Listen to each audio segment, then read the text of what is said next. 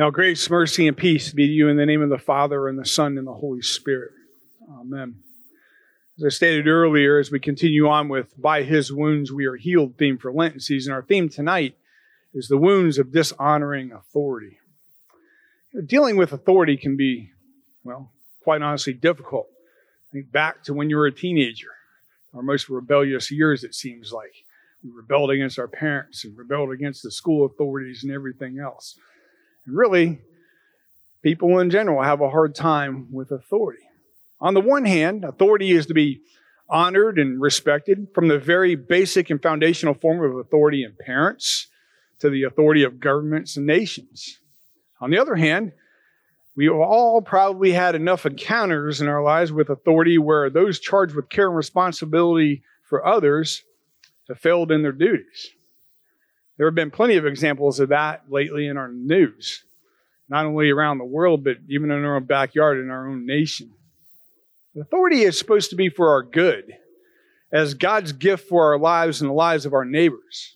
Mothers and fathers are given authority and meant to care for their children. Leaders are meant to care and provide for the well-being of their citizenry. Church leaders or shepherds are charged for the good care of their flocks. As such, authority serves as a loving service to others. And it's something we need in our home, and in our society, and in our nation. But we are also aware that authority can be, and sometimes is, less than loving and caring in its role for other people. That doesn't mean that it should be disregarded or thrown away. And true, it can become authoritarian or tyrannical, where the rights of people are neglected for, let's say, the sake of the authority's own pursuit of power. It can be lax and therefore not help even to safeguard the rights of anybody. And it can demand obedience but not demonstrate the love of God that is at the core of its foundation. Part of the role for those who are under authority is to exemplify the love that authority is supposed to provide. This may even be in calling the authority back to its role of service for the sake of others. In some extreme cases, this may also include disobedience to one authority for the sake of a higher authority. Take Peter, for example. Peter once ordered by the civil authorities never to speak the name of Jesus. But how did Peter respond? In Acts 5:29, Peter says, "We must obey God rather than human authority." But there are also similar responses to the abuse of authority and the call to a higher authority throughout the history of the church, as well as in society. So one finds this powerful contrast of authorities when Jesus is arraigned before Pilate. Pilate presumes that he has authority over Jesus and pretty much everyone else in the land of Judea, to which he is assigned as the governor. But Jesus' authority is ever present, even in his silence before Pilate. Jesus was sent by God to redeem all of humanity, ourselves to be sure, but also his critics and even Pilate himself, before whom Jesus stood. Even beaten and abused by this authority, Jesus puts on public display through his wounds and suffering, even unto death on the cross, the authority of God's promising mission that's greater than anything that this world can offer. So authority is truly right, and when you think about it, when it beats with a compassionate heart of service for those whom it's called to serve. We can see this when a parent cares for their child, when the child scraped their knee or has been hurt in some way. A government representative listens to its constituents and is charged and then seeks to use that power to ease the burdens of injustice, of suffering, of neglect that the citizenship is experiencing. And to be sure, authorities sometimes have to make difficult decisions. Even in the gospel reading today, Pilate sought to release Jesus, even as the critics of Jesus cried out for his crucifixion. But the crowds used Pilate, who Pilate served, against him when they said, if you release this man, you are no friend of the emperor. Calling Pilate to make a choice between whom Pilate is serving. And of course, Pilate's final concession to their wishes would seem to be, what has happened time and time again in the history of mankind, where the victim is rendered up to the suffering for the sake of an angry mob. But by Jesus' wounds, we are healed. As Jesus makes his way to Golgotha, the place of death, we see the contrast between the authority of law and the authority of the gospel.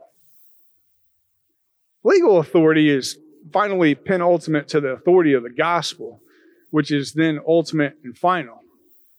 When Jesus spoke from the cross, "It is finished," he meant that all the judgments of this world, even the judgment of death itself, is now rendered mute. However, such the authority of the law may hold us accountable to death, death itself is conquered by the one who bore it for our sake, for that peace and life and restoration and hope that are the final word of God for you and for me. The authorities of this world, my friends, can't stop the beating heart of God's promise. So how are we being obedient to authority?